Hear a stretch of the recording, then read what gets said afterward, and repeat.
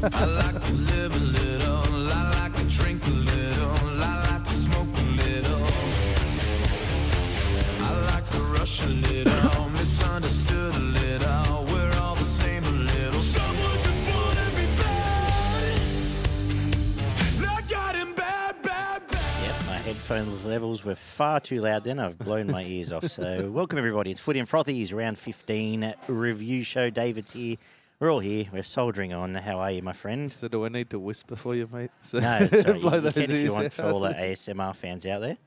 But I'll make do. I thought we were doing like frothies and French cuts or something. I was all keyed up to talk about the cricket. I don't Oh, okay. This rugby league business, I don't want anything to do with it after this weekend. Yeah, all right. We can do that too. Jesus. It was very nice seeing the Australians win. Nah. We'll save that for summer, eh? That's it. Sorry, don't freak out, everyone. Stay tuned. Of course, it's Footy and Frothies. We are back again to discuss round 15. Lots of news about, and we may as well get into it. How you travelling, mate? Yeah, not did bad. that. It's, Whatever. another bit of a rough weekend, to be honest. We both lost a mate that we played a bit of cricket with over the years. It was sad to see. A quite intelligent young man and a genuine, lovely person. Never heard a bad word about him. So rest in peace, old Blue Eyes. But did a fair bit of painting around the house and a bit of housework. Copious amounts of liquid beverages to help me through, and we got to watch some footy, which was probably one of the rounds. I think there's a bit more average football this weekend than I've seen in the past, or for the entire season, realistically. But it comes with injury, suspension, just time in the legs for some of these footballers. I think they need a little bit of a break here and there. So, but. Yeah. Just I'll just quickly mention of my sincere condolences to friends and family of Mr. Blue. A genuinely fantastic human being, and he will be missed. But we have, was it I sort of said some teams are starting to hit the red line in the gas tank, and I reckon it's been exposed this weekend. I think potentially, once we get through Origin, may not bounce back some of these teams. And a few of those teams that probably were sort of spluttering along, not really hitting that gas, sort of picked it up a level this week as well. So. And now we'll have their own issues to get through and back on board. But touch on news first. I'll get out of the way very quickly because we've probably got a little bit to talk about. Very quickly, Judiciary, Mitch Barnett, Christian Welsh both copped a game for each of their infringements, the high shot and the hip drop. Which did see Royce Hunt 6 weeks, syndesmosis. He's off for surgery, so that's not ideal for the Sharks. Nope. Injury-wise, Jerry Marshall-King, they're monitoring his shoulder after a potential reoccurrence there. Elise Katoa was a week with an eye injury, I believe. Yep. I mentioned Royce, and I guess the two big ones out of the Thursday night, Luke Brooks, 4 to 6 weeks. Api Coruscant, 2 months, broken jaw. Again, Tino, no charge out of the game. Tigers are in a world of trouble, but were you okay with the way the Tino thing was handled? Well, I thought the Tino one wasn't as bad as the one that was the week before on Reid Marnie, to be honest. He did keep the arm a lot closer to the body and it was tucked in. Again, there was the action upon contact where he did extend his arms forward towards the bloke that he's carrying the ball, but that's been part of the game for a very long time. So very unlucky, I think, on Appy's point. The point of contact was obviously horrible, and if they didn't charge him the week before, they couldn't really charge him this week, I don't think, even though there was back-to-back occurrences of the same thing. No, I'm obviously not the unbiased person talking about this, but I thought the Reid one was probably... I suppose I defended that in a way, so I can't be angry about it. But when it becomes a pattern, it becomes a concern. Poor old Reid, I think copped a Sevo needed the head as well on the weekend. So he's had a couple of head knocks. He's had a rough season, but not ideal for the Tigers. I have grave concerns for them. The other big couple. I dare say big the points. NRL will probably go out of their way to make it known to Tino that it I needs would like sort to of think if they stop. wrote to Swally, they should be writing him saying, "Look, mate, stop elbowing blokes." Just more the extension than anything. Like, sure, keep your arms in, tuck them into your body, but don't be pushing out when you hit blokes. But yeah, Yeah, it's I think it was more unfortunate than anything, that one. Luke Brooks has turned down the Tigers' offer to go to market. Apparently, according to Sydney Morning Herald, no one's interested in him in Australia, but we'll see what transpires. But also, it could also, as yet he's not going anywhere. He's just told him he's turned down his first offer. Yeah. We'll see what that means. You know, a turnaround offer him $750 next week, and he stays, and we're all. I think if they get closer to 7, he possibly will stay. But it's a bit of a kick in the teeth for the Tigers, realistically, considering how long that they've kept him there and gone through. They have used him a little bit as a fall guy, or not so much the club, but the media's used him as a fall guy for the Tigers for quite a while, which has probably gotten his back up a little bit, I would imagine. But I would expect if they can get somewhere near the 700, he really has to stay, in my opinion. For the fact that he's been given $1 million for the last three years or close enough too, I think he really needs to sort of repay that faith a little bit. But short of uprooting to England or something, where apparently a few clubs have offered him money in that realm, in the $1 million realm. So more power to him. Look, it was a funny thing when it came out because I didn't quite know how to feel after all these years of wanting him gone. Somewhere between wanting him gone and well, especially the last couple of years. But his form this year's been good. Obviously, being in the shop window probably inspires a little bit. Doesn't hurt. But if he was meant to maintain that for another year and a half, 2 years till blokes came good, until the youngsters stepped up, I'd be happy with it. So Tigers are going to try and go to market with the best part of $2 million to find some halves. They've got 0 for next year right now, apart from Wakeham. So the discussion's already been. And Stafford Toe is going to spend the off-season as a 5'8". And he's there this week. Train him up, and he's been named there this week. So he slotted in there and played about 20 minutes, I think, on the weekend after Brooks did go off, and he had a couple of nice touches. He got a bit confused and a bit lost a couple of times as well, but obviously first crack at it in the NRL. I thought there was a few positive signs there for him. So definitely, we'll get into that as well. But in terms of I've said it for years. I think there was the fear that Brooks would potentially go somewhere else and look like a superstar, and I think now it's happening. More power to him. I hope he does. But they should have. As always, I'm more upset with the Tigers board not letting it happen in 2018, and when chances arose to sign other players. Yeah, well, there's been constant talks for 2 or 3 years now about a Newcastle swap, or they could not even just a swap, even just this year, straight they out kept going. Straight up could have kept Hastings and let Brooks go, and we would have been in the same spot. Obviously, there's deeper issues with Hastings, Bateman, Sheens apparently, but it would have been very interesting to see Hastings behind that Tigers forward back in some of those games, particularly early on with Dewey. But agree with you, mate. More power to him. See where he ends up. I don't. We'd have to have OV on, but I haven't heard from him and discuss it as a Tigers fan. But that'll come down the road. Shane Flanagan's been ratified by the St George board as their preferred coach. He met with Ben Hunt during the week. Apparently, as a pre. What would you call it? I don't call it an ambush, but it took the measures to go and meet with Ben Hunt and placate him before the board info. But apparently, they've endorsed him. Still, I believe, some stuff to play out with Manly. It hasn't been finalised yet. Still, Manly and the NRL have to both approve it, but looks like that's happening.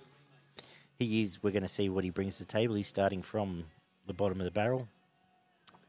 Yeah, any thoughts on that?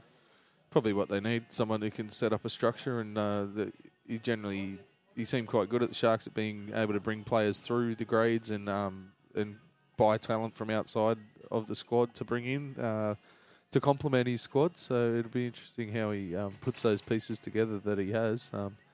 I wouldn't be surprised if you see 5 or 6 blokes disappear out of that squad pretty quickly. But I think he'll do a decent enough job. They're not going to turn around and be top 6 material next year. But no. I would expect some gradual increases in the next 2 years.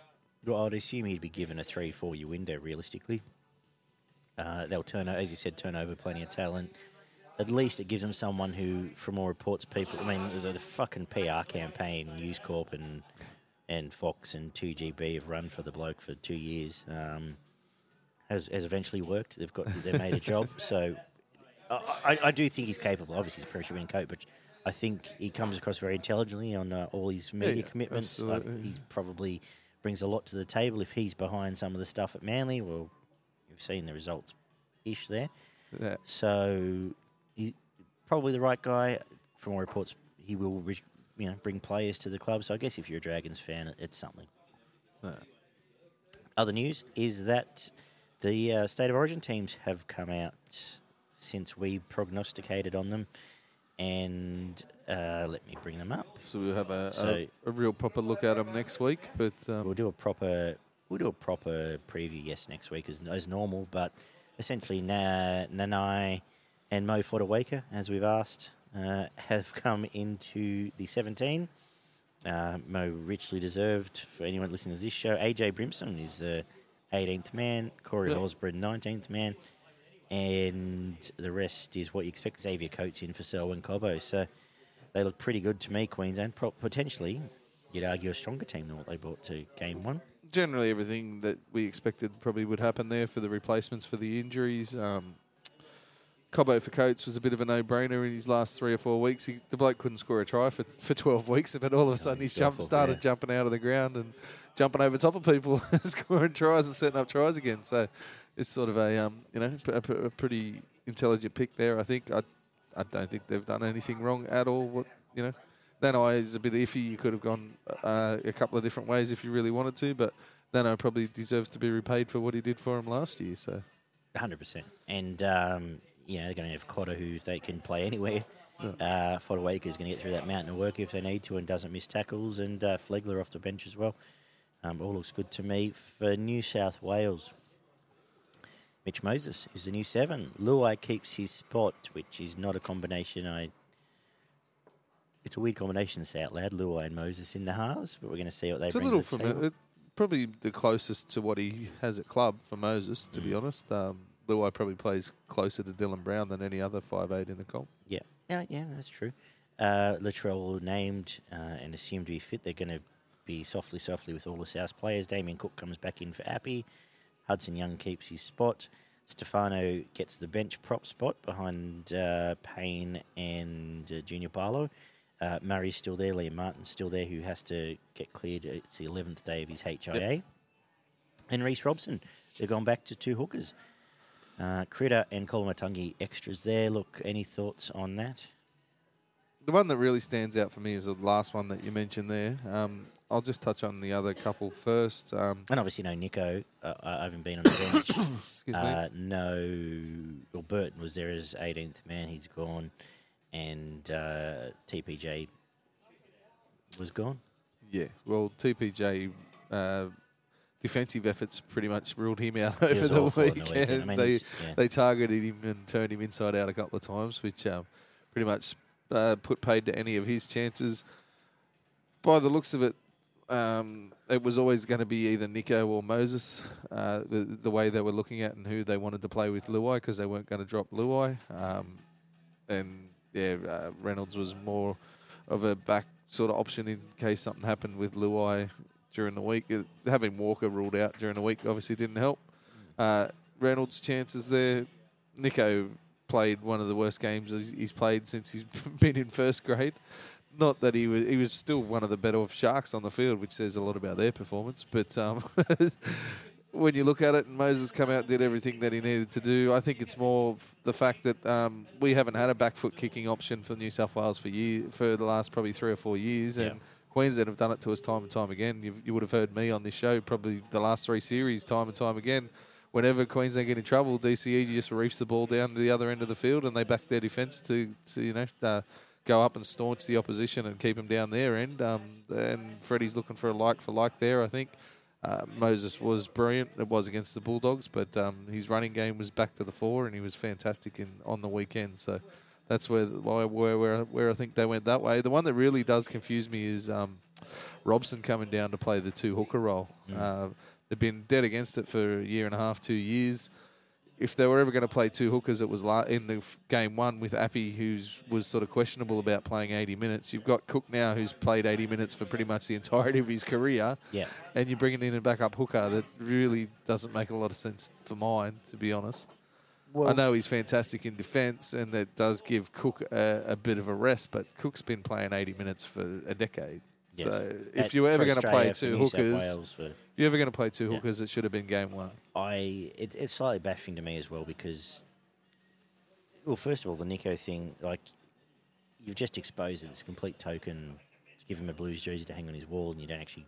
No, well, he realised he fucked up. He's either playing 80 minutes or he's not in the side. Yeah, which is fair obviously enough, what they realised. Surely, like, you and I knew that before the game. We said kicked that off, before the game as did the rest of the media. Yeah. I would have thought someone. I don't think Burton have done anything to lose his spot. To be honest, I think he probably would have been the better 14.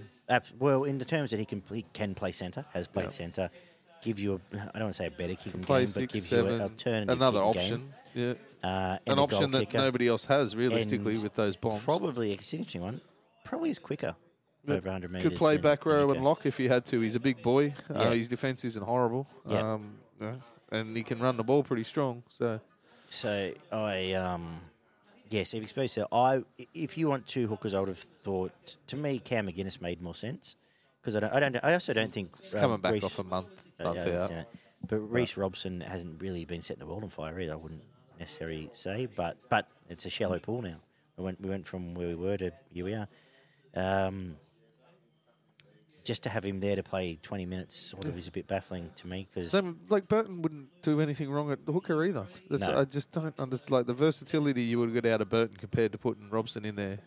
I agree. Yeah, and you've got which is why I sort of said like every option to play Cook for 80 minutes. Like he doesn't generally gas out at all. No. The bloke makes 50, 60 tackles and still running the ball at the end of the game. It just confuses the hell out of me. Well, that was in a perfect world. I would have thought of a McGuinness who can also play back row, can play lock, and make any tackles you want. It made more sense. But we'll see what he brings to the table. Congratulations to Stefano. Absolutely. Well deserved. It's been a good year. He's been, shows you that, Clemmer's had 100 yards on him at club level. The only problem is he is a bit hot and cold. When he's really good, he's as good as any prop running around. As a third prop, fantastic. Like, he's going to play 25 minutes, run in, bash up some people. I suppose, RCG. As I said, at his best, he's as good as most props in the game, but he does sort of float in and out of games. So I do hope they do start Martin for Young. I think that's important. Start Paulo, start House, start Frizzell. I'd even start him over Frizzell, to be honest. Well, Frizzell's probably still going to get 50 or 60 minutes in the game. But, mate, they don't want to get hit by Liam Martin. No, absolutely. Martin's right side is generally where he starts and plays. Hudson is probably a bit more of an attacking threat than Frizzell, whereas Frizzell's can do that work when the guys do start to get a bit tired. Yep. We will, we're going to do a full preview of that next week with GT, I believe. So potentially Sunday night, as I just check this and talk amongst yourselves, Spanish, just see what we've got here. But otherwise, let's get any other news, Barney? Not that I can think of, no. Nothing from Ovi, so we'll move on. The round kicked off with the Titans 28, the Tigers 12, big injuries out of the game. But we saw the worst of the West Tigers turn back up, and that was largely the story of most of this game. But the Titans pretty good for the first half hour. I don't think it was quite their worst. It definitely wasn't their worst. Well, there were some players that you could throw up as their worst. Oh, there was two of them out there. Yeah, absolutely. But I can have some egg put on my face after last week. I sit here and stamp and put out on TikTok, Tigers are the best forward back in the comp. And they didn't quite live up to that. Pretty much single-handedly, or Mo helped, but... I'll tell you where they fucked up, but do the stats, because that's what you had normally 5 tries to 2, 4 out of 5 conversions, played 2 out of 2 for the Tigers. 83% completion, played 70%, 138 plus running metres for the Titans. 4 line breaks to 3, 37 tackle busts to 44, 6 offloads to 20 for the Tigers. 4 forced dropouts for 1, 342 tackles played, 344. 7 errors to 14 for the Tigers, 4 penalties conceded to 3.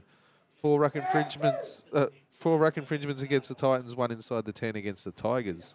Jerome Buller with 95 Supercoach points, AJ Brimson with 94, and Tino with 93. Well, what the Tigers did was move, and I'd called for it, and now I've seen it. Bateman to lock brought Sean Bloor in, and obviously we had the withdrawal of who wasn't there? I've just had a mind blank. Someone obvious. Anyway, they moved Bateman to lock, brought Sean Bloor in, and it just massively exposed Talau, that edge, Law, Brooks, and it was carnage. Titans identified that, and they played it very cleverly. Short kicks for the first half, turned them around time and time again, and just massively exposed it, weighted possession, and put points on it. And as a result, I thought the Tigers fullback looked much worse for wear. Bateman got through a massive amount of defensive work and still was good, absolutely. but I would have loved to have seen him actually attack that edge that they had cracks at that Talau, couldn't catch the ball with. But from the start, what did you make of this game and the Titans' effort? Well, the first 20 minutes was polar opposites of each other, to be honest. The first 10 was all the Titans, just straight through the middle, causing all sorts of problems for the Tigers. Pretty much camped down in the Tigers for 30 metres for that first 10 minutes. And the Tigers just kept giving away errors and penalties and set restarts and absolutely killed their start to the match. And then the next 10, as I said, was almost the complete opposite, with the Titans giving away penalties and errors, missing tackles, and the Tigers got back in front, which to me, after that first 10 minutes, I didn't think the Tigers were any chance. I think they were just going to get steamrolled for the entirety of this match. But then they did put that fight in for the next 10 or 15 minutes. But it just switched back to field position and possession, realistically. Tigers continued to make errors. The Titans cleaned their act up a little bit, and then they just got continually camped in the Tigers' half of the football, and it was all attack from the Titans and all defence from the Tigers, just continually, set after set. Yeah, the shit the Tigers threw out, like failing to find it's rookie stuff. Couldn't find and would have. I think it was 6-4 at the time. Yep. Failed to find touch. Yep. Get the ball back. Drop it. Second tackle. Spread the ball wide. Strip it on the outside. Drop it cold. Just last year these two teams put in the worst game of the year last year, and for the first half I thought they're going to try and do their best to repeat it, but. The Titans were quite crisp at times. AJ Brimson came back and looked like he hadn't missed a beat. He was fantastic. 20 minutes in that second half, you got absolutely schooled in that first 20 minutes of the second half of this game. They went out of their way to target Tommy Talau, who just had decided a bad first half. He was going to sprint off the line every time the ball came anywhere near him, which fucking directly led to 2 tries. One where they bounced off him, went back inside, and the other one they just gapped him, stopped and held him up and threw the pass behind him for the bloke to score on his outside. I don't know the Tigers have been doing quite well at holding their line and sliding and defending out wide. Whereas Tommy just was on a seek and destroy mission, and he missed every time he come charging out of the line, which just left massive holes. Then they went. Oh, even the one he did hit led directly to a try because he jumped up, bounced grabbed out, it through, and off went back through the middle.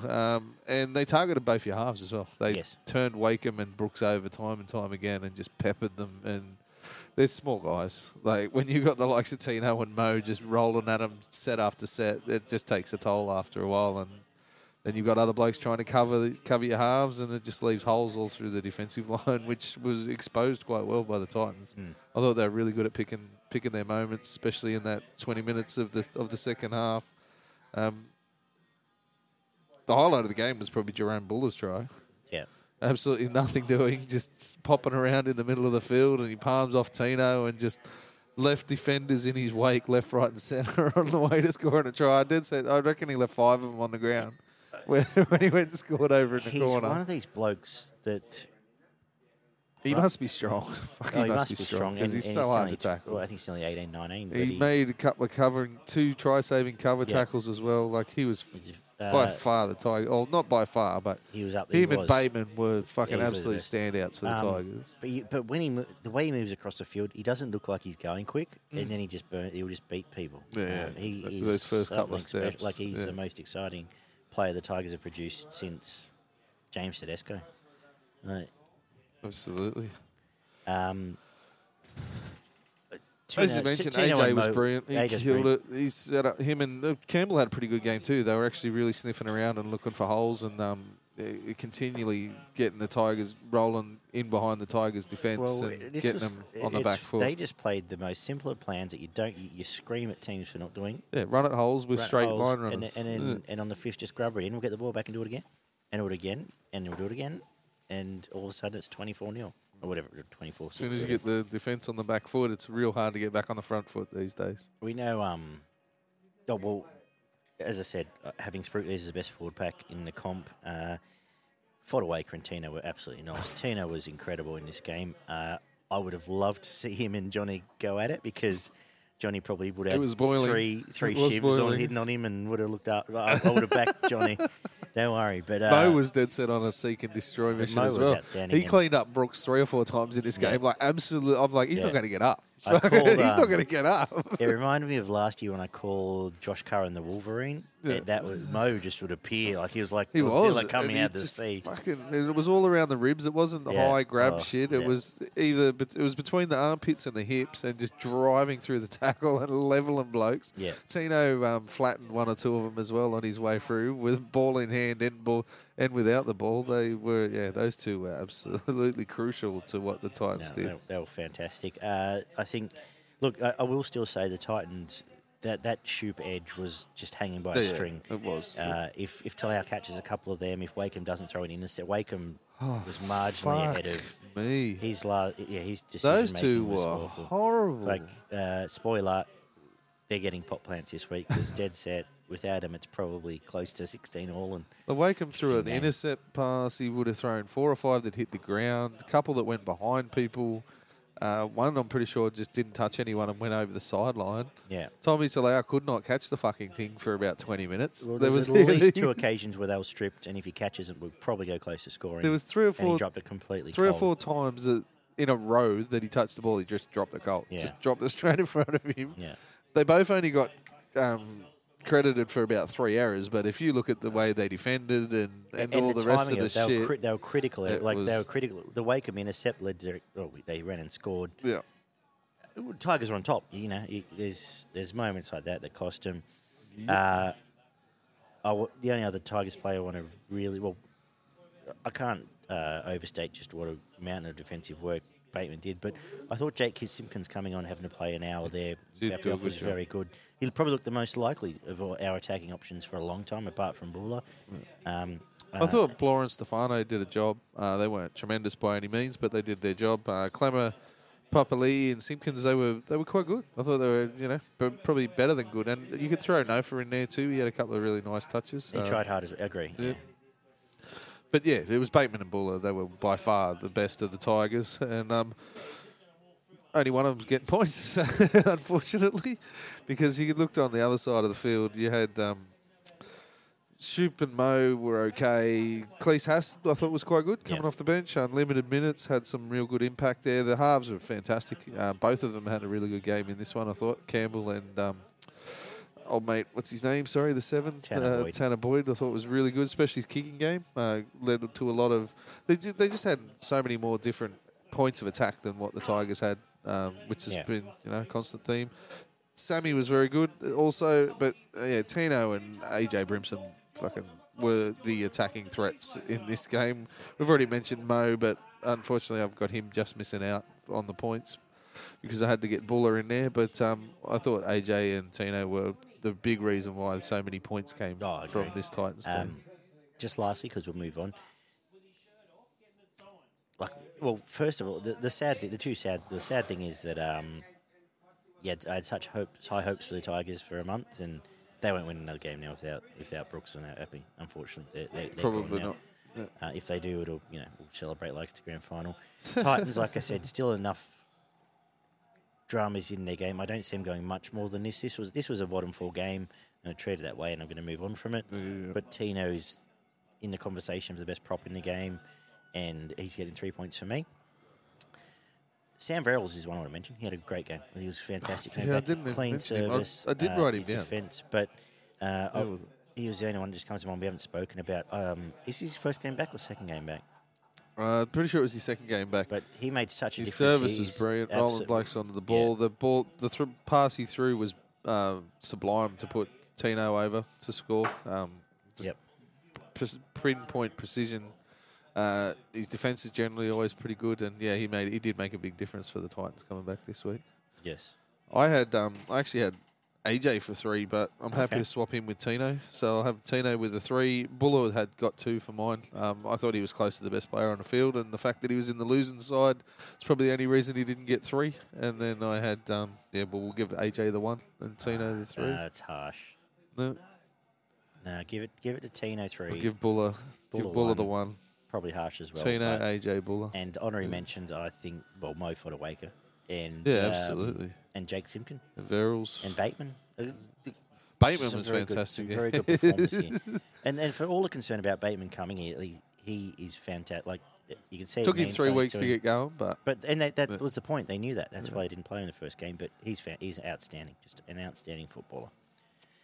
All right, well, I got one of these on Friday night right, and I got one very wrong. But Friday night kicked off. I was 2 from 2, and I was flying, and I ended up with 3 for the round.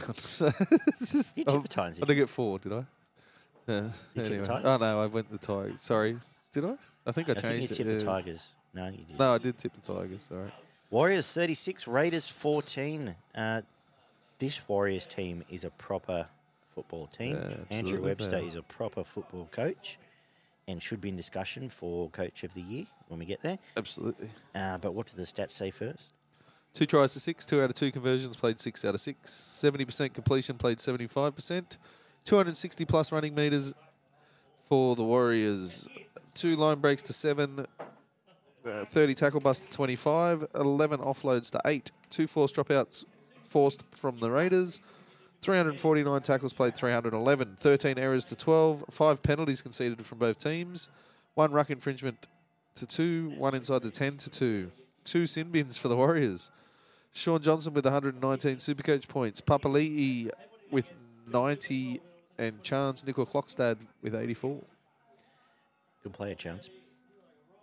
So, been real good this year. Ricky Stewart, old mate Ricky, knows better than all of us. We're all Muppets. Yeah, all the Muppets. Could have played Jared Croker last week, had a famous win against the Tigers.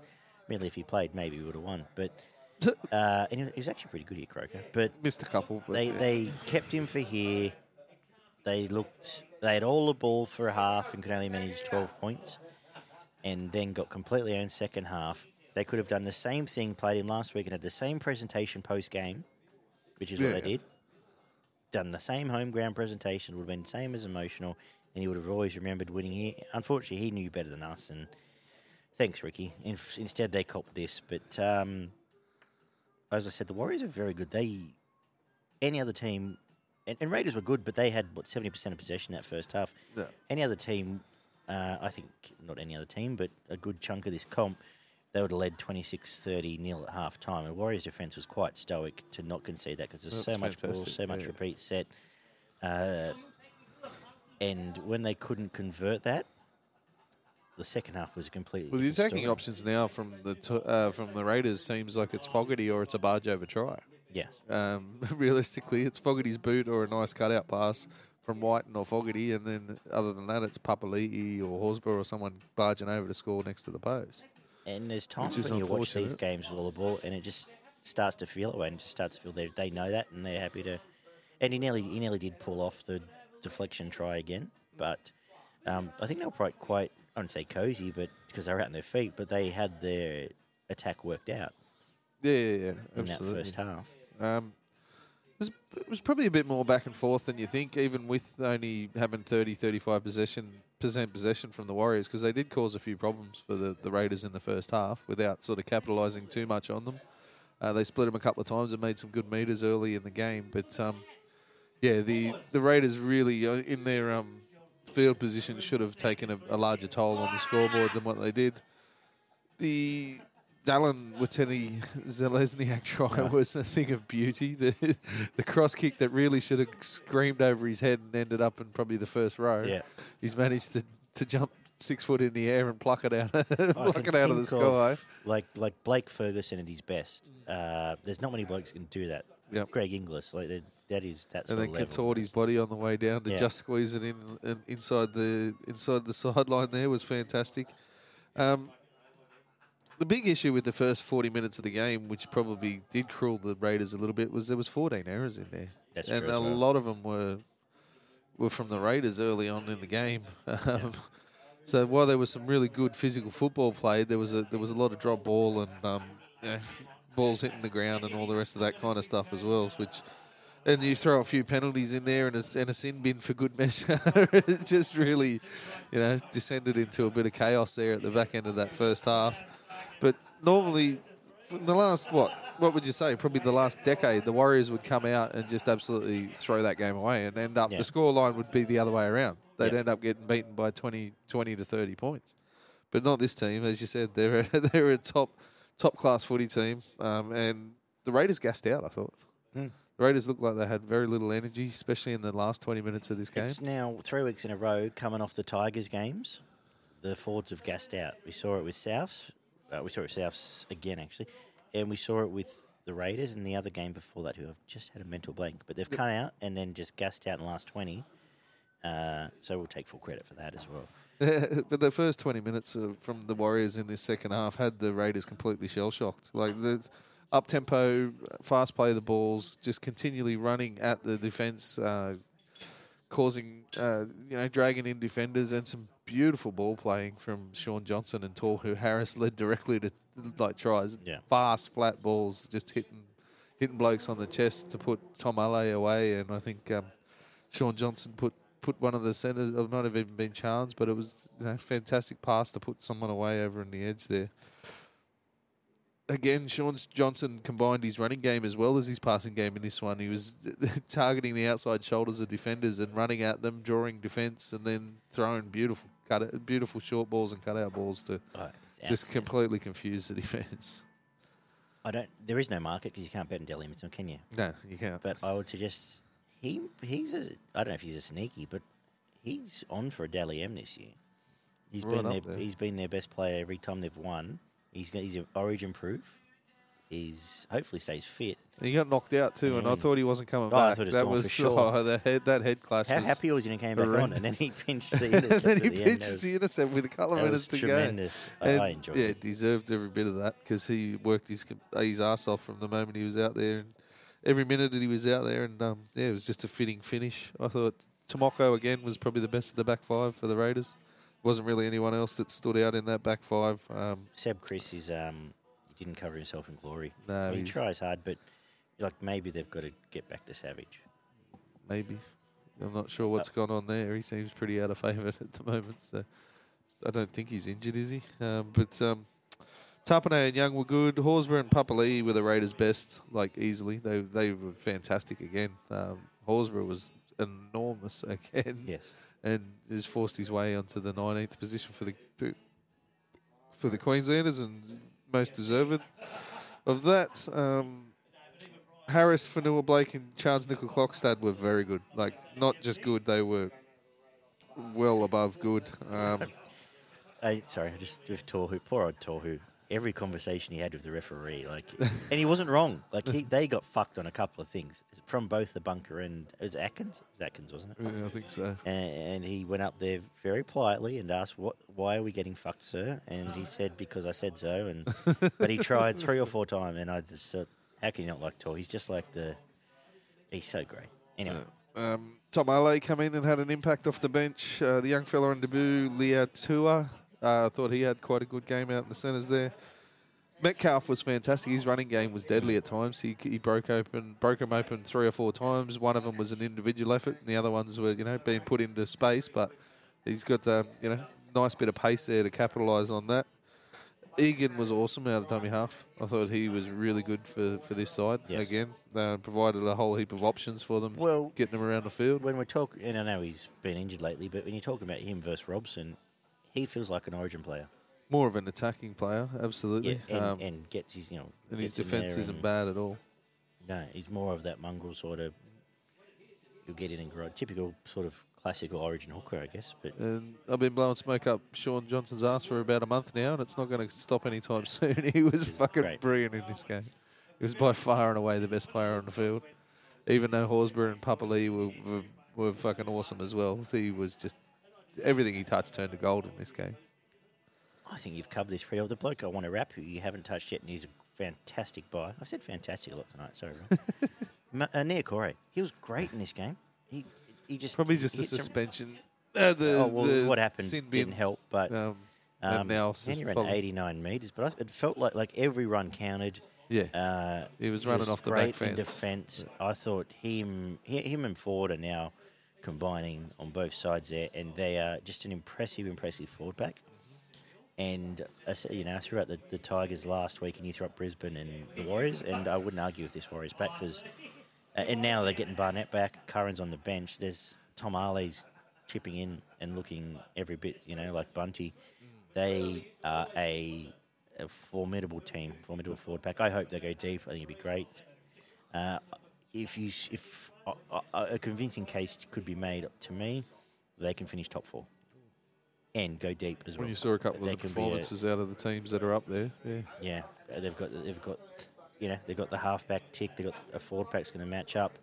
Some of their weaknesses with the edge defence, but they've by and large covered that up this year. It's improved massively. So I think the Raiders' streak's ended, but it was ended by a team that I'm giving a genuine chance. Yeah, absolutely. Sean Johnson 3 points, yep. Wade Egan 2, and then I had 1 for either Horsburgh or Papali'i in beaten side.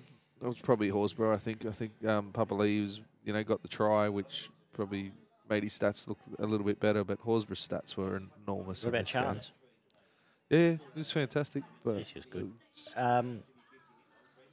Give it to Horsburgh. I think Chance unlucky. I think Tohu's Tohu. We grade on a curve sometimes, as you know, and Nia Corey I thought was good. So let's move on to this. How I looked at this game the way I did, I'm not sure, but I sat here last week and said that the fuel tank's empty for the Dolphins, and then I turned around on the preview show and tipped the Dolphins, and the fuel tank's not empty. The wheels have fallen off. The fucking exhaust is 400 metres down the road, and they're trying to salvage the window fucking openers for scrap at the moment, the way they're going. But the Dolphins were not good here. 58-18 on Friday night. The Eagles prevailed.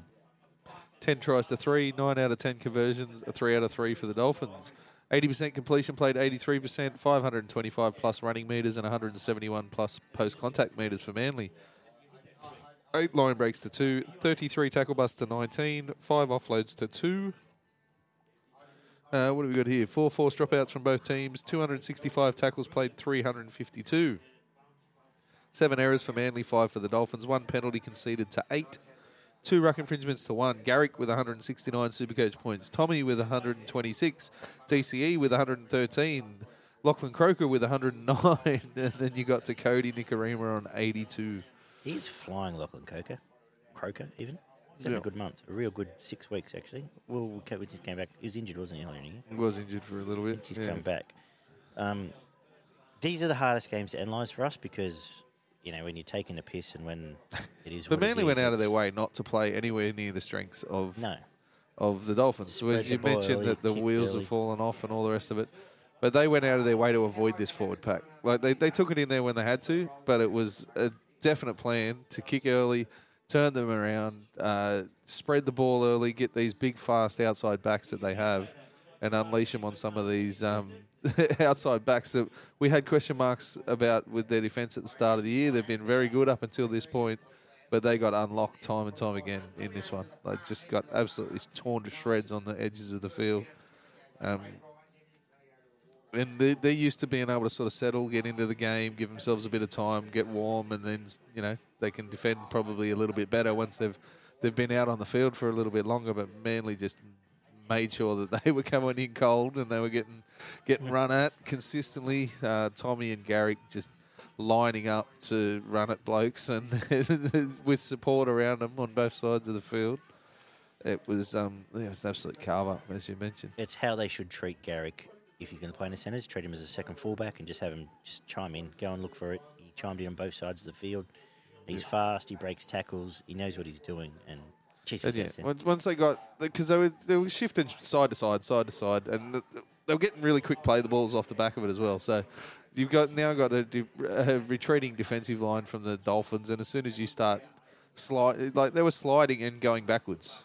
Generally, if you're sliding, you're up and you're sliding. If you start going backwards and trying to slide as well, it just opens up so many different holes. Who was I talking about blokes doing with that in the strength preview show? Footwork was just Melbourne. I was wondering about that. Anyway, yeah. Blokes with strength, footwork, and pace, and they just continually got burnt on the outside edges of the field.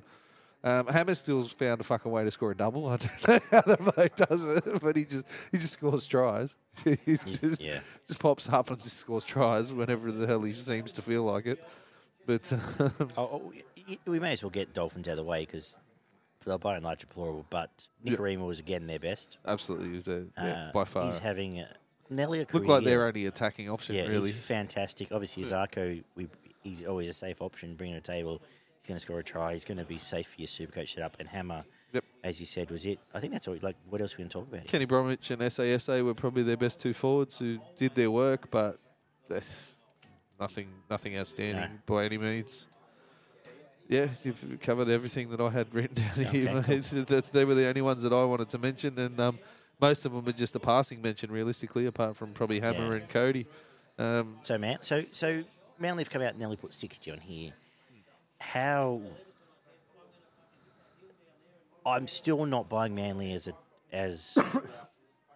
their biggest challenge is the middle of the field. Yeah. If they get dragged into a tough fight through the middle of the field, unless they come up and show their best like they did 3 times this year, where their forwards have really been super strong, they're going to probably get beaten in the middle 7 out of 10 times. Yes. You know what I mean? Yeah. So if you can contain their outside backs, get up in their face, not be retreating and, being on the front foot in your defence, getting to them before they get their head of steam up, you probably can control Manly and, cause them enough problems to beat them at the end of the day. Games like that, they are so reliant. It's the time they break you open 2 or 3 times with Tommy or Garrick or a nice kick from DCE or a Schuster, no look.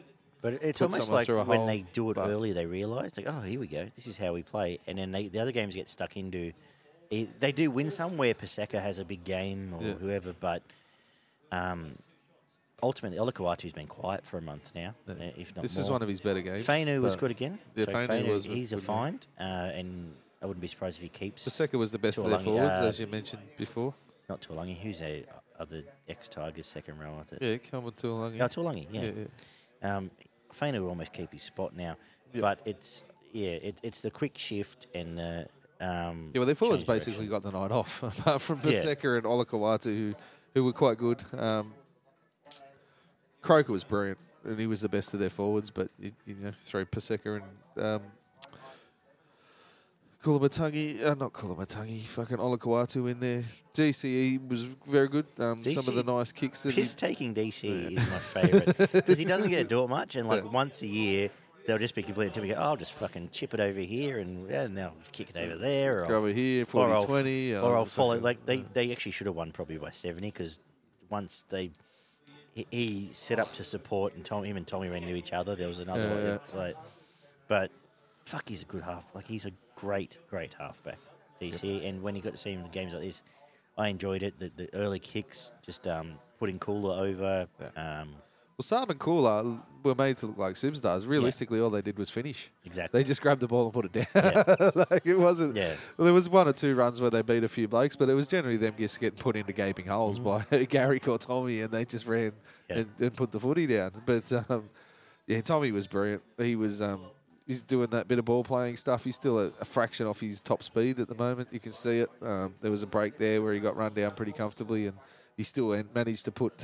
Actually, I think he gave it back to Garrick, and then Garrick gave it back to him, and he still managed to score the try. But that was probably my try of the year so far. Of him, it was him, Garrick, DCE, wasn't it? Yeah. Garrick ended up popping out, but on an offload for him to score again near the post or under the post. But it was all coming up Ruben, mate. He just had an absolute fucking night out.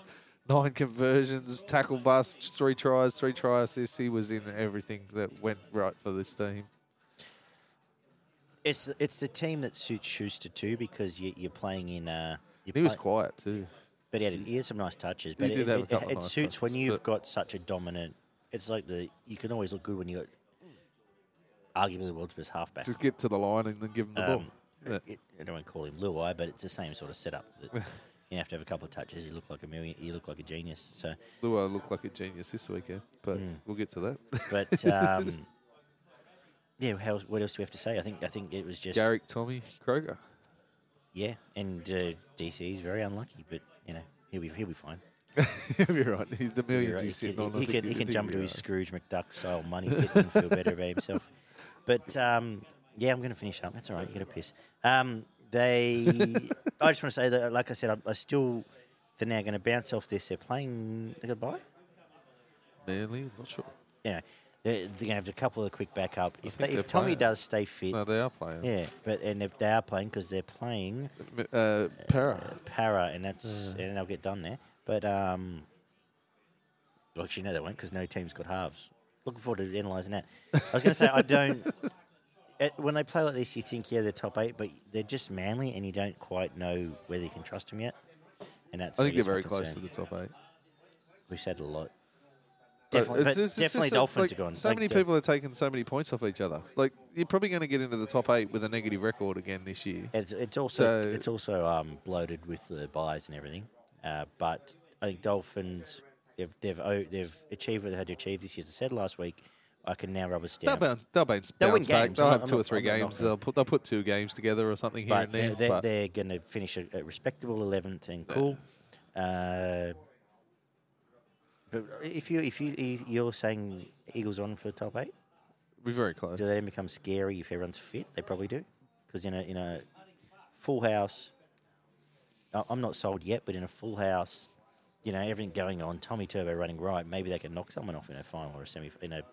Pre. They've got enough points into them. If they're on, then they'll trouble most teams. Interesting to see where they go the next couple. How often they're on is the issue. Well, when you get in the drag down knockouts, you need their forward. At the moment, it's been less than 50-50, and so if they play South, for example, in a prelim final, and they're getting shut down on the edges. Edges are shut down, and then they've got to bash through the middle. Souths are going to arm wrestle them out of it. You would think control them pretty easily, yeah. Anyway. Well, the upsets, I guess you'd call them, kept coming, with the Dragons getting over Souths, who were probably slightly disappointing, but Dragons are pretty good. 36-30 to kick off Saturday afternoon. Barn, what did the stats say? 6 tries apiece, 5 out of 6 conversions for the Dragons, 3 out of 6 for Souths. 1 out of 1 penalty attempts for the Dragons, 0 for South Sydney. 288 plus running metres and 169 plus post-contact metres for the Dragons. 6 line breaks to 9, 37 tackle busts to 36, 12 offloads to 10. 2 forced dropouts to 1, 263 tackles played, 363, 11 errors to 8. 3 penalties conceded to 7, 1 inside the 10 against Souths. Ben Hunt with 97 Supercoach points, Campbell Graham with 98, and Sewer with 87. Just quickly for the guys watching on YouTube, apologies for the brief loss of vision there. Hopefully it's only brief. Filled up one of the SD cards and didn't Jerry. But so to Queenslander and Il Lee and all the guys that get on and give us a gobful. Yeah, sorry about that. We're back. Hi. There'll be audio. I'll put some audio and some pretty pictures in between. Anyway, yeah, what happened here, Barn? Interesting game of footy. More consistent and better team won, I thought.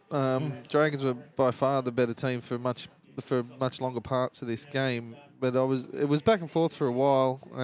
And time and time again, even when the Dragons took a pretty handy lead, I was just sitting back expecting Souths to break them open and score some points. There's still, even given the outs that they have, there's still a lot of attacking threats in this team. But it just didn't seem to happen right up until the last 5 minutes of the game, and then it was just absolute rugby league chaos. Actually, yes.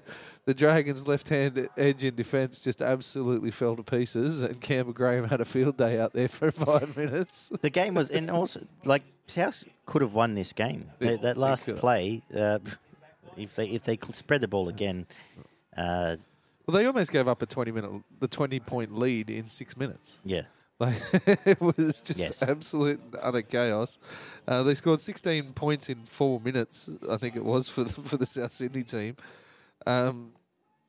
It's just complete crazy utter shit. But the Dragons did compose a couple of well-constructed tries. Some of the work that they did earlier in the game was actually quite nice. There was some really... there was two probably really soft efforts from South Sydney, and they'll probably ruin that. And that was probably the reason they got defeated in this game, where there was just really one-on-one misses and that led directly to tries that should have been stopped. They should never have been tries.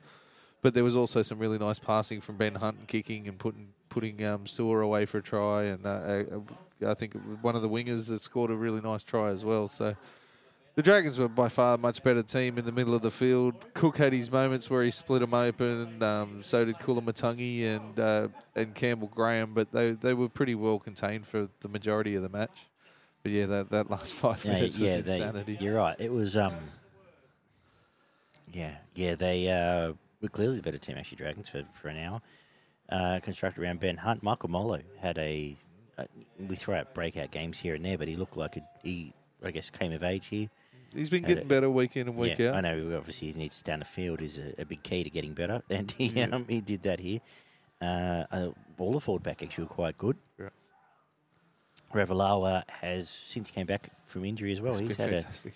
He's now in what we hoped he would be.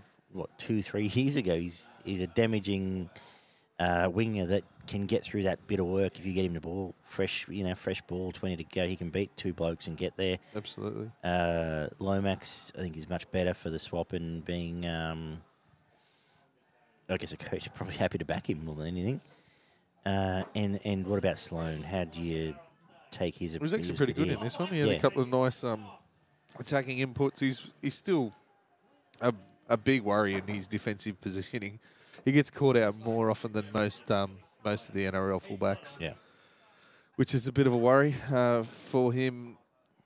On the other side of the field, Taff would have wished he'd kicked a couple of those goals that he missed, because there was one or two that he really shouldn't have missed, and managed to hang them out wide or cut one across the post, and was the difference at the end of the game, realistically.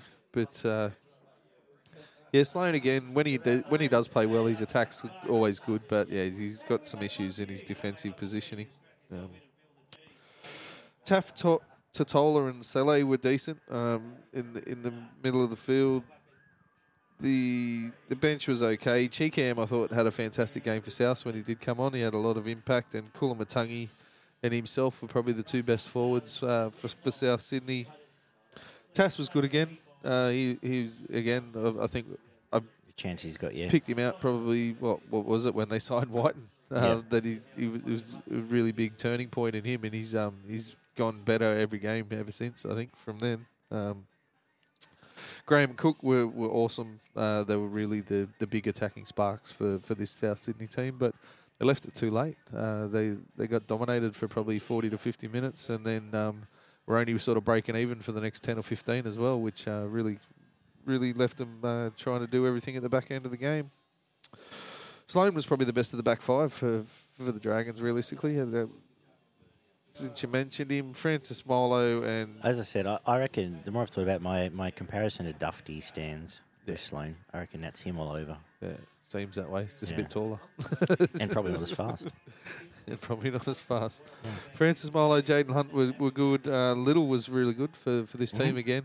He's really starting to stamp his name as a quality hooker, and he's doing some really good things for this Dragon side. Sewer was very strong. Michael Molo and Ben Hunt were the Dragons' best two players on the field. Yep. Just a quick word that they were missing, obviously, Cody Walker, but Ilias didn't really feel like he ever took control completely. And Dean Hawkins, he was involved in a couple, but he was just there. He just seemed to sort of float around and throw a pass here and there. Ilias, for mine, I'd really like to see him start taking a bit more control. He's probably had 2 or 3 games where he has been a dominant half in this season and looked quite good doing that, but a lot of the times you don't notice him at all for the majority of the game. He's either non-existent because they're spreading left, or all the Trells taking over, or Cody's taking over, or there are still times he feels like he zigs when he should have zagged, like he'll go left instead of right or whatever it might be. But we know his quality. And it was just him. I mean, when you're thrown in with all of a sudden complete control of the spine. It's he's got the skill level, and it obviously comes back to how well his forwards are going as well, as how good he can go off the back of that. But he's not one that you really see light up the field like some of the other halves in the comp. And Jaden Sullivan? Had a couple of nice touches, did a few nice things. I still think he's probably a better option than Amone, to be honest. Amone's probably got a little bit stronger running game just because he's a bit more physical than Sullivan, but Sullivan's, to me, seems like got a bit of a higher skill level and a bit more switched on in the way that the game needs to be controlled. I hate to say it, I've got a feeling Amone will end up with the Tigers next year. They beat the Bunnies. So where are the Bunnies at? So they have dropped a few games that we thought they'd win after I declared they'd win the comp. I know they're That's you again. Missing. Is a Reaper just struck? Can you put the outs blame the outs on that? But I thought they were particularly poor for a lot of this game. Yeah, their forward pack was nowhere near as good as it could have been. I call it an off night for their forward pack, to be honest. Went into a game expecting to be able to just do what they wanted in the middle of the field, and when they were challenged, they just couldn't find that extra gear to go with the Dragons, who were probably a good cog better in the middle of the field than what Souths were. You're missing Murray, you're missing Walker, you're missing Latrell, you're missing Tom Burgess. There's four. It adds up, admittedly. That's a big chunk out of, especially attacking game. With ball in hand, they probably add an extra 10 to 20 points in this game easily, and save completely 12. Different story. So fair enough. Ian Ben Hunt 3. Yep. Molo 2. I had Cook for 2. I thought Cook was extremely good for the South Sydney team. He made, again, up near 45 tackles, I think, without a miss. He created a couple of line breaks just off his own bat and got him down the other end of the field. And then I had Molo for the 1. Could give it to Graham, but the 5-minute punish is probably... Only for my own pure entertainment. But now, stick with yours, GT, stick with Barney, and we'll get to... the escape job, the one that did get out of jail here. The Broncos 24, the Knights 20. Probably the best game of the weekend, to be honest. It was the best game of the weekend, and an Ezra Mann magic trick, and they got home. How good was that pass? The death. It was brilliant. 24-20 Barnes stats. 4 tries apiece, 4 out of 4 conversions for the Broncos, 2 out of 4 for the Knights. 80% completion, played 78%. 163 plus running metres for the Newcastle team. 10 line breaks to 6. 59 tackle busts for Broncos, 42 for the Knights. 17 offloads to 8. 1 forced dropout for the Knights side. 346 tackles played, 338. 10 errors to 8. 6 penalties conceded to 3. 1 ruck infringement to 2. 1 inside the 10 against Newcastle.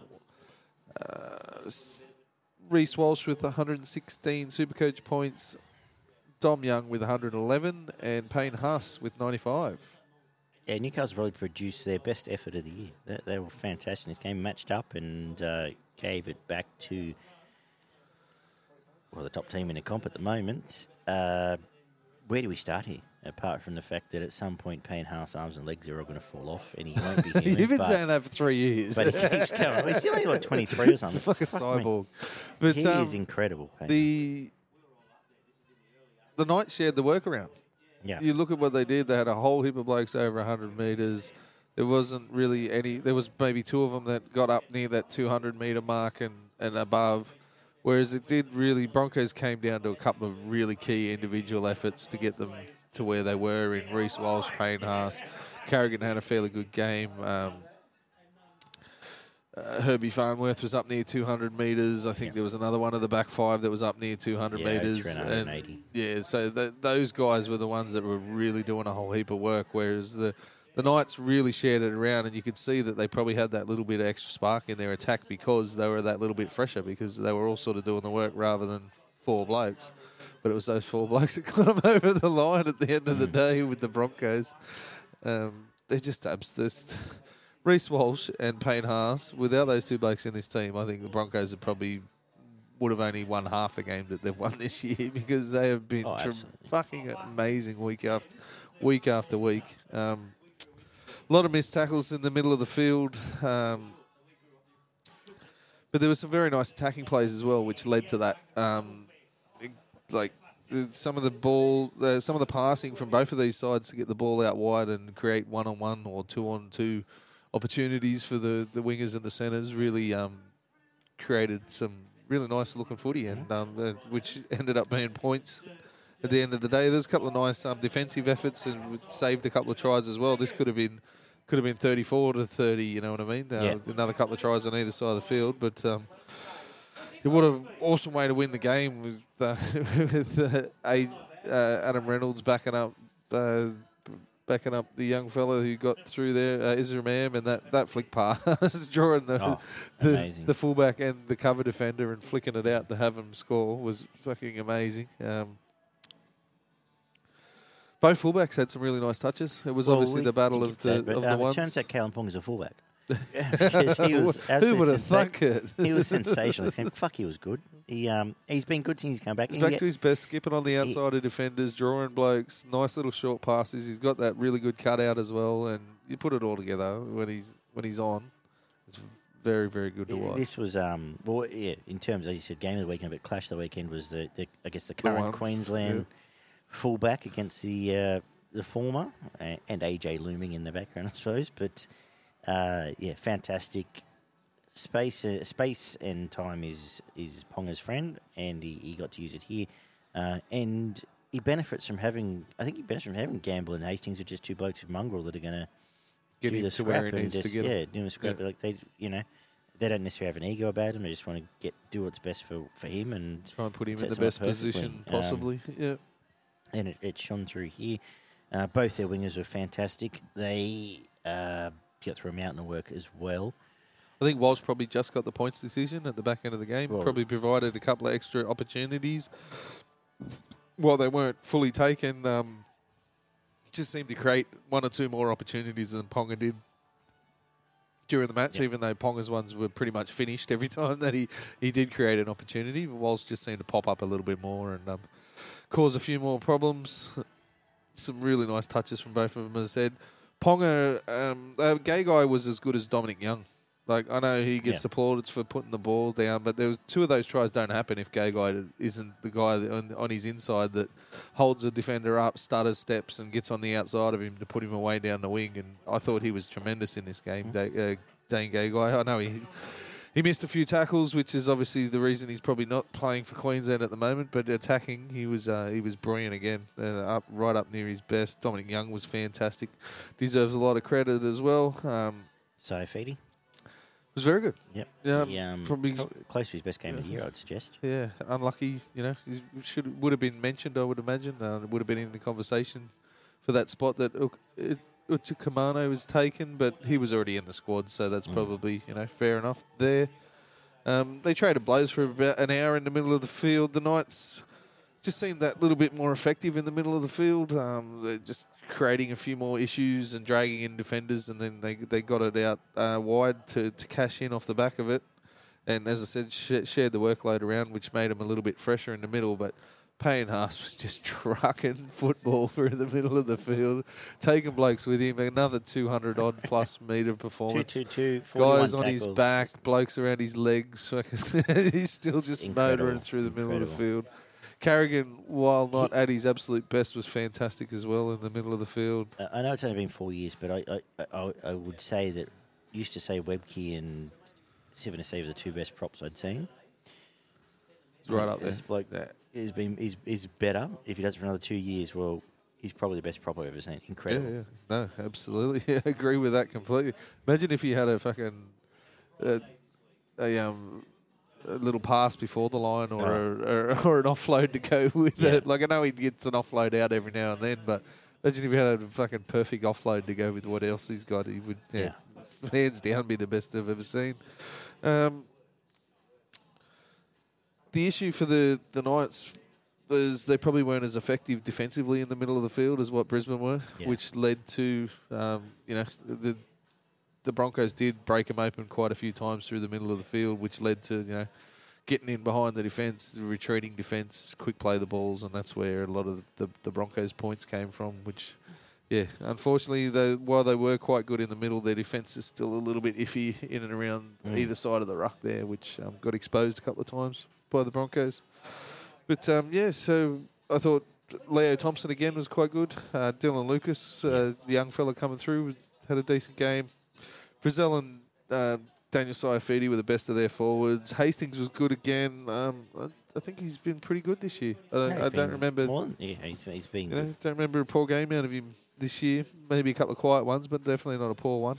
But he doesn't have. He's never. Even for the Tigers, he doesn't have bad games. They have quiet games. He doesn't have bad. He doesn't have 3 drop balls and a. If he's got to kick the ball in a touch, he kicks in a touch. It's like he does his job. Young and Gay Guy were great, and Ponga was their best.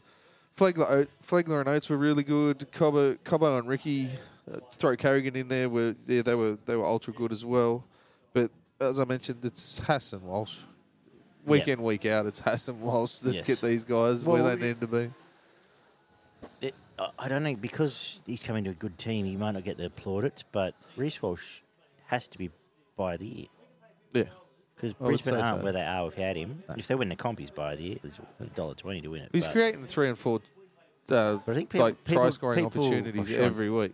They might not all be cashed in on, but off his own bat, 3 or 4 every week. Yeah. You can look at others around and make cases for improving teams, but he's almost the heart and soul. Well, he's the heart and soul apart from playing us of this Brisbane team. So you give him 3-2. It's like Reece Walsh on Haas's back riding him into battle. Let's go, big fella. Sexy. 3 to, which one are you going? 3 to Payne? Haas, yeah. Yep. Payne has 3. 2 to Walsh, 1 to Ponga, or? Young, Ponga, Gay Guy. Probably Ponga. Give it to Ponga. Yeah. Alrighty. Then we got to the Panthers and the Chooks. 30-6, this team, missing Nathan Cleary, got to come out and got to play against this Roosters team that I'm not sure would beat anyone in the comp right now. They dumbed down their attack and just absolutely bludgeoned the shit out of the Roosters. Yes. 1 try to 5, 1 out of 1 conversions played, 4 out of 5 for Penrith. 0 penalties from the Roosters, 1 out of 1 attempt from the Panthers. 72% completion played, 71%. 470 plus running metres and 111 plus post-contact metres for Penrith. 3 line breaks to 7. 43 tackle busts for the Roosters to 36, which was interesting for mine. 11 offloads to 13. 1 forced dropout from both teams. 413 tackles played, 316. 13 errors apiece from both teams. It didn't seem that there was that many errors in mine, but anyway. 4 penalties conceded to 6. 1 ruck infringement each. 4 inside the 10 against the Roosters. 2 against Penrith, and a sin bin for both sides with water bottles at 10 paces. Can you tell me what he was actually sin bin for? Throwing a water bottle at someone.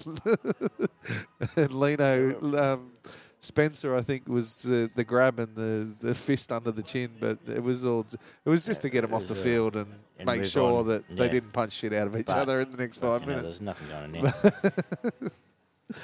Yeah, Sorensen with 100 Supercoach points, Crichton with 94, and then you had 5 other Penrith players before you got to Nat Butcher on 67. I want to say this Roosters forward pack's gone, but the Roosters are gone. There's no guts to this Roosters team. Kiri had a couple of nice touches. Their 2 best players are Kiri and Tedesco, and that's it. And their forward pack, which a lot of Sprout, a lot of ex-internationals. Lindsay Collins playing for Queensland next week. They add nothing here. They got belted out apart from Jared, who decided Collins was okay as well. Last 15 minutes, Jared decided, "Fuck this! I'm going to give it back to him," and did arse over tit. Leota did arse over tit. Was it Fish or the other one? But they were bashing him for a good 40 minutes before that happened. He decided to have a last crack, and good on him, because why not? But they're getting towards clean-out territory, the Roosters, and it's amazing to say that given... When you look at the team they had on paper at the start of the year, yeah, absolutely. Crichton's nowhere near the player he was. Obviously, there's other issues that are going on there, but he's come back nowhere near his best. Tupanua has 1 good game out of 5 or 6, so give or take that. The Butcher boys have been their most consistent players week in and week out. But they're both sort of feel. But they still feel like they don't break anything open. They need people around them. Yeah, absolutely. They're your good Kiri sort of Solid faffed tradesman. around for most of the year. He has one or two decent touches in a game, but that's about it. They seem Great support play, Kiri. very directionless. They don't. Yeah. They just don't seem to know exactly. They don't seem to have anyone out there carrying out the game plan to get them exactly where they need to be. So Simple as that. And as you said, they have dumbed it down and they've played direct, and Kiri and Tedesco are very good doing it, but there's just nothing around him. yeah, it's dark times for the Roosters supporters, to be honest. Almost as dark as it was in my garage the game after this one when I watched that game. But Tencent thought I had a split personality watching that one, but we'll get to that in a minute. Pretty competitive first half. Roosters did hang on as long as they could in the first half of this game because they were getting walked all over for the majority of the first half, and Penrith just couldn't find that gear to put them away. You know what I mean? Like, they were camped down the Roosters' end. They were physically dominant. Like, Martin was flying out of the line, belting blokes. I think Mitch Kenny almost ended somebody's life at one point as well. It absolutely cut somebody in half. I didn't expect him to get up again when he got hit, but. Mate, there was some absolute physical dominance in this game, and from the Roosters of yesteryear wouldn't stand up for that. Three of them would have all got up at the same time and gone, come on, fucking let's give it back to them. Yeah. And then it would be an all-out war for 50, 60 minutes. Like, I remember games 5, 6 years ago where you try to staunch the Roosters forward pack and then it was just on. Like, there was just blokes going flying left, right and centre and blokes getting belted. Boyd had come across and smack someone, and then Jared would be standing over Jared, people. Boyd, and Pete Crichton. but it's a completely different quarterback these days, that's for sure. First 10 or 15 minutes was all Penrith, absolutely over the Roosters, dominating field position. Penrith scored their first try and so it seemed to sort of clock off a little bit. And the Roosters sort of managed to match Penrith for maybe the next 10 minutes or so, but then it was just all Penrith. Like, the 60-minute mark of this game, I think it was, that the Roosters finally decided to finally were able to crack the Penrith to score a try, which was a nice little bit of interchange of passing through the middle of the field and a bit of lazy defence, but they never looked like threatening Penrith's defensive line for, how many sets do you reckon they had? 30? 32? Yeah. 31 of them, they didn't look like threatening the Penrith defensive line whatsoever. Just really good, strong, hard running, some offloads, some lovely running and passing from the halves. Cogger had a really good game, I thought, just getting them to where they needed to be. Luai probably had close to his best game of the year, the way he was engaging defenders and skipping across the front of people. Had a couple of really nice balls to I think he only got credited for one try assist, but I reckon he had 2 or 3 in this game. I thought he was fantastic in this game and was a big part of why Penrith did what they did. By the time the Roosters did anything, it was all over. Collins and Tupanua were probably the best of their forwards, apart from that Butcher. You can throw Turpin in there. Turpin's actually been really good since Cheese hasn't been around. He's not killing it, but he's doing a really good job, making a heap of tackles and good service out of there without pulling defences apart. Yeah. Nat Butcher was probably their best player, really. And Kieran Teddy worked really hard, but very limited opportunities and couldn't break open the defence. Scott Sorensen. What a year he's having. He has he's just had Superman another status. extension, but he since that round He's 2 or given a 3 few game, Penrith he's fans extensions. Absolutely. Jesus. He's incredible. He's flying this year from where he's come from. His offloads, the way he takes the ball into the line. It's line hard when he needs to. He'll slow up when he needs to. He'll pop an offload. He'll play across and play in ball doesn't play. Get beaten in defence. Doesn't spelt blokes, but doesn't get beaten. Incredible. And more power to him. Fantastic again this year. Tango was a nice enough return. Absolutely. He was fine. He'll be there unless they move him on, which I don't see happening. He'll be their first centre picked for quite some time now. Crichton's moved on. I imagine he'll just cement that left centre position for the next 5-10 years. He's a really good player. Yeah, they and there'll be Panthers fans here probably saying we're underrating them, but ultimately I think you've got to. If you told me that you thought they were comp favourites, I would agree with you. So Lindsay Smith off the bench. Yes. Really good. He's been super strong since he's been given his opportunity in first grade, and this is one of his better games. Martin was super tough in the middle of the field. Fish and Leota, while they didn't have a lot of minutes, so that probably brought their stats down a bit, but they did have a big impact when they were out there. They made sure they knew that those two big fellas were out there doing their job. Ran over the top of a few of them and cleaned a couple of them up in defence. Edwards was good without being, he wasn't his spectacular. best. He wasn't. He wasn't. I'm better than James Tedesco, spectacular, but he does what he does. He didn't let too many down. And Critter was really good. Crichton was fantastic out in the centres on the right hand side, and Isaiah just took up the slack. Does what he does. Wasn't just absorbs all the pressure in the middle of the field. He seems to do it all himself. He was fantastic. It was a week for the obvious multis. Just for the punters out there, just look. And I was thinking it earlier, but you look back through here: Tedesco, Crichton, Edwards, Tuo, Tango. You could have had your little combination, and it would have got up. And it was the same story all the way through. Unfortunately, I wasn't smart enough doing that, but I had it all, but I threw in fucking Taruva as well. And even in the Warriors game, if you'd thrown, which I usually do, you throw an Egan in, you would have got a result. But anyway, dire straits for the Chookies. 3-2-1, Bun. Sorensen. Critter, I don't know. I really want to put Luai in there instead of Critter, to be honest. So Sorensen, Luai, and then Yo or Critter for the one.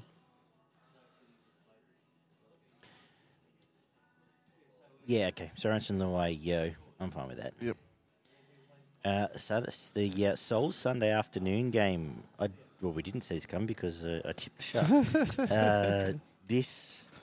Talk about dire situations. 54-10. We got the traditional Storm bounce back, but the Sharks were not good at all. They've had the bad 25-30 minutes in them all year. Well, they threw it all on the table this week, Barn, stats, and I will leave the floor to you. Well, we had nine tries for the Storm, 2 for the Sharks. This is what it's like living my life, David. So I know, mate. I know. You may have it. 9 tries to 2, 8 out of 9 conversions played, 1 out of 2, 1 out of 1 penalty attempts for the Storm, and a missed penalty attempt for the Sharks. 78% completion played, 63%, 804 plus running metres, and 157 plus post-contact metres. 10 line breaks to 3, 57 tackle busts for the Storm, 21 for the Sharks. 19 offloads to 11, 1 forced dropout from both sides, 85% completion played, 79. Oh, sorry. What's 80? What are those percentages there for? Anyway, get rid of them. 235 tackles played, 356, 11 errors to 14, 8 penalties conceded to 7, 1 ruck infringement to 2, and a sin bin from both teams. 1 inside the 10 against Cronulla. Munster with 124 Supercoach points, Grant with 123, Hughes with 119, and then you had 2 other Storm players before you got to Mulatalo on 73. You then also had another 6 Storm players before you got to the next one from the Sharks. The 84% was effective tackles, 79% Sharks. Completion rate was 78-63. You did say that. Sorry. First 10 or 15 minutes was competitive. Bit alarming the way that the Storm cut through the Sharks early for their first try. But they did hit back with a cross kick to Mulatalo, who popped it back down for Wilton and was a decent try, and it looked like it was going to be a bit of a back and forth game. Sharks then sort of camped themselves down there for a couple of minutes down on the Melbourne line and got a penalty. The minute that ball hit the post and went away from going over, the complexity of the game just absolutely, completely changed. Short dropout a couple of minutes later that they let bounce and directly bounce back to the Storm, and then every bounce of the ball for the rest of the game went their way. Not that it would have mattered with the way that they decided that they were going to defend, the way they were going to decide to try and catch the ball. Dead Set had feet for hands for the majority of the game. Could not catch a ball. Felt like every second set of the game they dropped it. Every second set they had, they just dropped it, gave it back, and every third tackle they missed. Yeah. They'd go hit up, miss tackle, line break, miss tackle, line break. It's just, I was just sitting in the garage, head in my hands every 2 or 3 minutes, just going, of course, fucking of course. What the fuck? Did you watch the whole game or you turned off? No, I watched the whole fucking thing. Good, because I watched every second of it, and just was the head in the hands the whole time.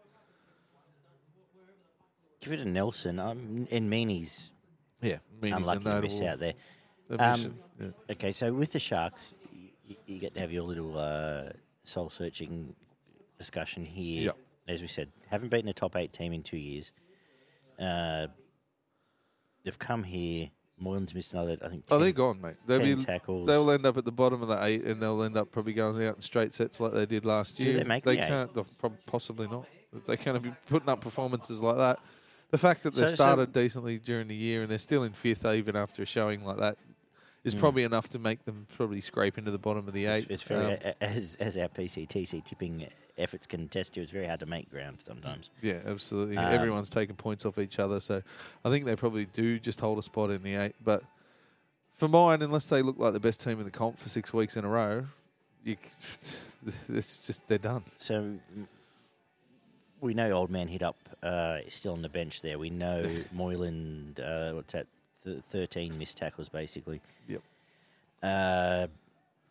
Finucane, yes, he's a warhorse, but he's not busting open people. He's not breaking the line like he used to. He's not offloading like he used to. Yep. And they're missing, and both their props are now out. So, yeah, what next, and what do they go and look for in terms of next season or straight away? Or? Well, I said it before the season even started that they needed probably two big middles, and it's a big part of what they've needed for for 2 or 3 years. Realistically, is a couple of really big bodies in the middle of the field that can bend that line, which they haven't had for a couple of years now, and. Well, they've got the outside backs that can score points if they're given enough time and opportunity to do so, but they're just not getting through the middle of the field anywhere near where they need to. And their defence, some games they can only miss 10, 15 tackles, but majority of the times they're missing 40 tackles. So I think McGuinness probably needs to play a few more minutes in this pack. It probably needs to be the bloke that plays 50 minutes and they play their rotation. To the front and McGuinness and then just plays 80. That's right. At least 50, and then they play their 20-minute rotations around someone like him. But Hazelton probably needs to get more game time as a bigger body who's pretty good with the ball in his hand. Well, it's time with him to either put up or shut up. Back him and just say, right, you're our starting prop. Get out there and be Nelson. You need Rudolph and Hunt to come back in this season, but they really need at least one big front rower, possibly two going into the next year. But. Yeah, it's is there a concern having Nico? He's probably his worst 2 games in Sharks colours the last 2 weeks. Yeah. Is the Origin head fuck an issue? Possibly. Given depends how long it hangs around. He's got to look after her and everything else.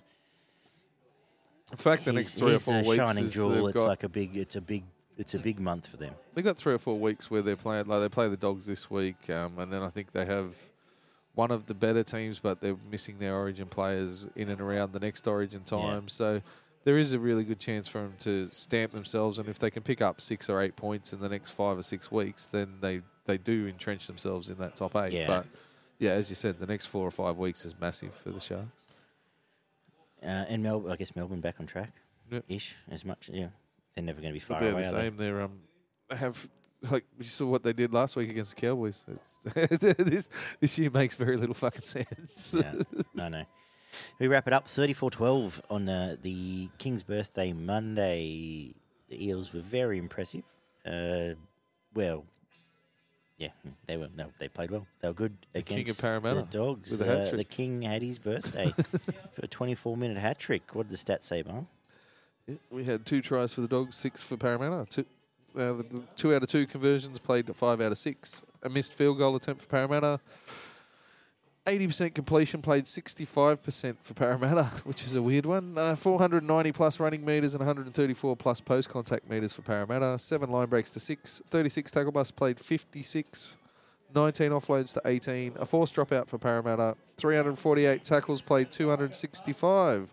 12 errors to 15, 2 penalties conceded to 8, 2 ruck infringements to 1. Gutherson with 138 Supercoach points, Burton with 91, and Jacob Preston with 90. Some of those stats from Parramatta has been the reason they've been losing games this year, but they managed to win this one pretty convincingly. High error rate, poor completion rate, but they still were able to really dominate the middle of the field up against this Bulldogs team. It wasn't a particularly high-class game of football.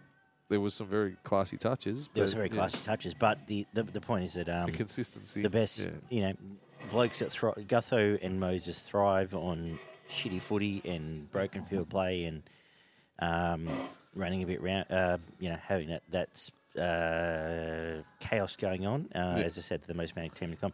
And it was set up perfectly for them. Bulldogs were woeful for the first 20 minutes. As soon as the hat trick came through, it just felt like it was game over. It was like, oh, well, this is over.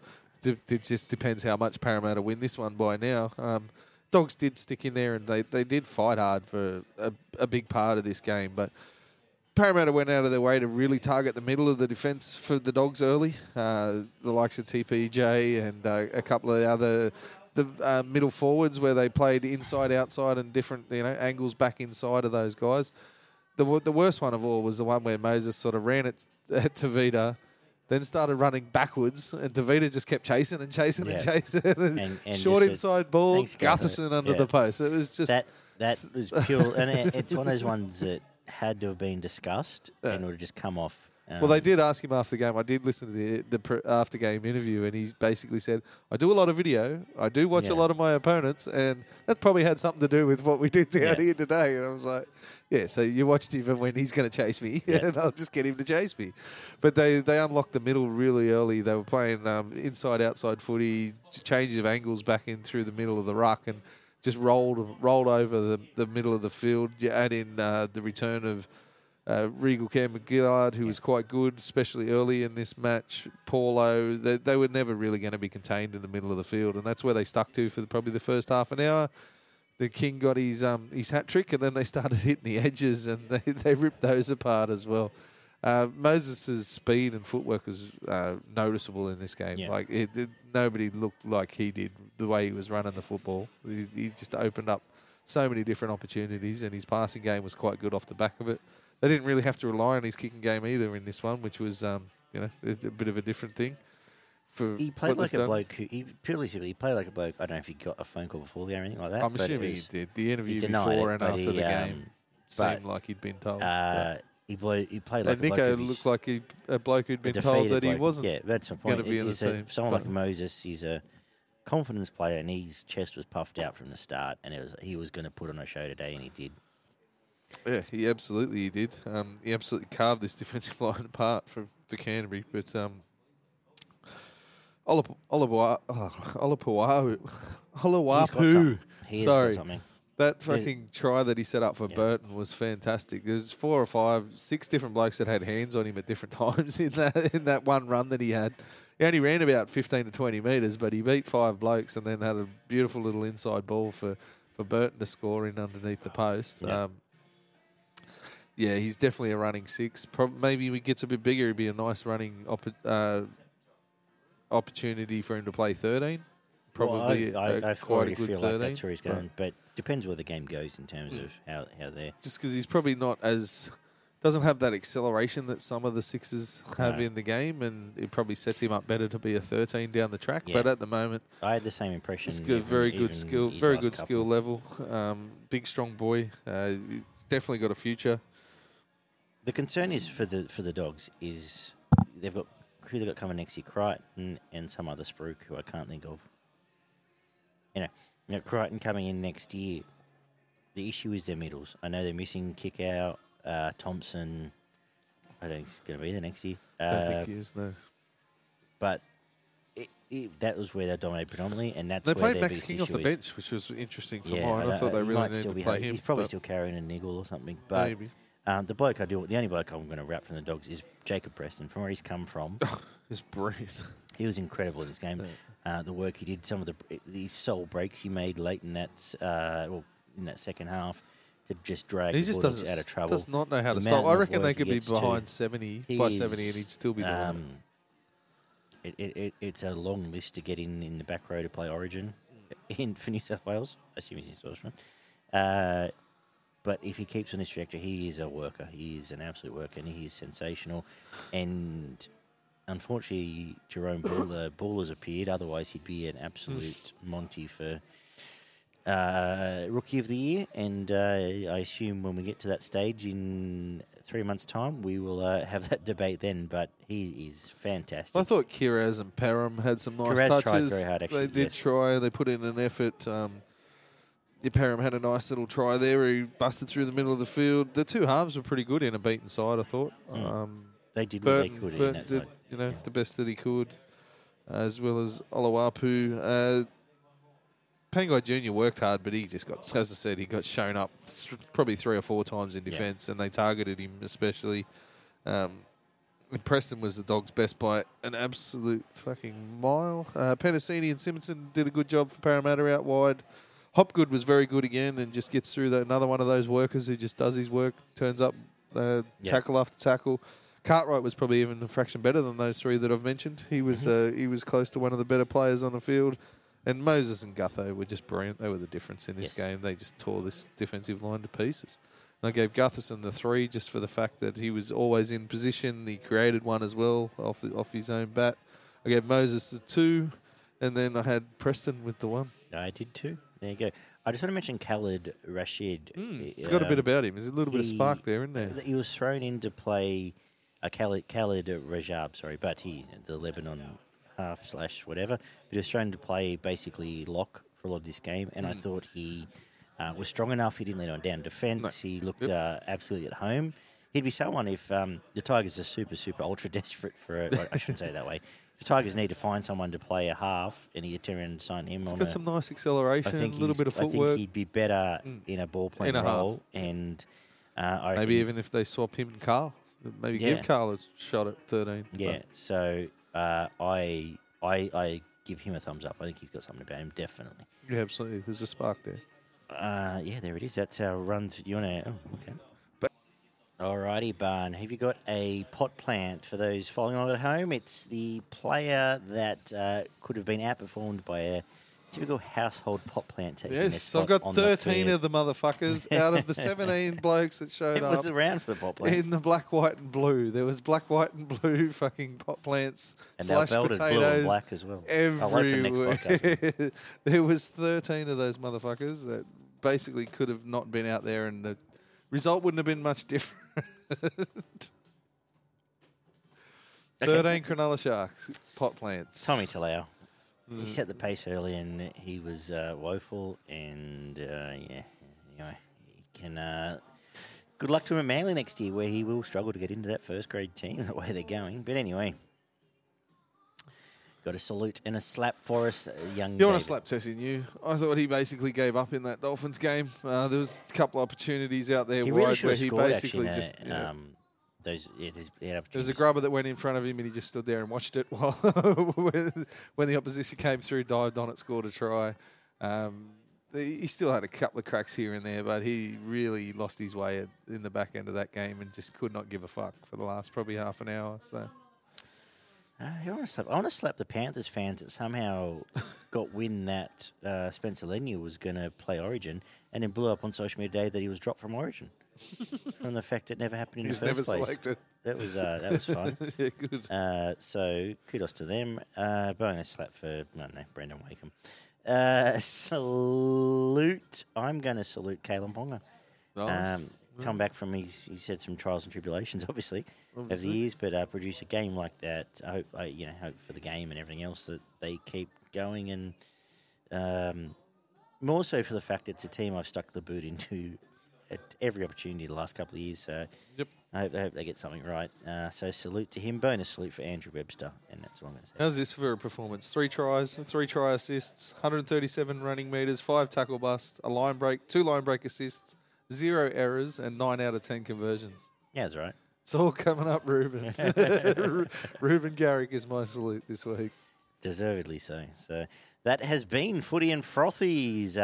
Buy some sexy beanies for this sexy man over here. Hats, shirts, beanies, steins, all sorts of good stuff at rugbyleaguemerch.com. Give us some feedback on YouTube, Spotify. Leave us a Google review or a Apple iTunes review as well. Spotify Button that up review, as well. yeah. It all helps us out and helps our algorithms up. And we'll be back very soon, in fact, in about 10 minutes' time, to preview round number 16. Take care, guys. Talk soon.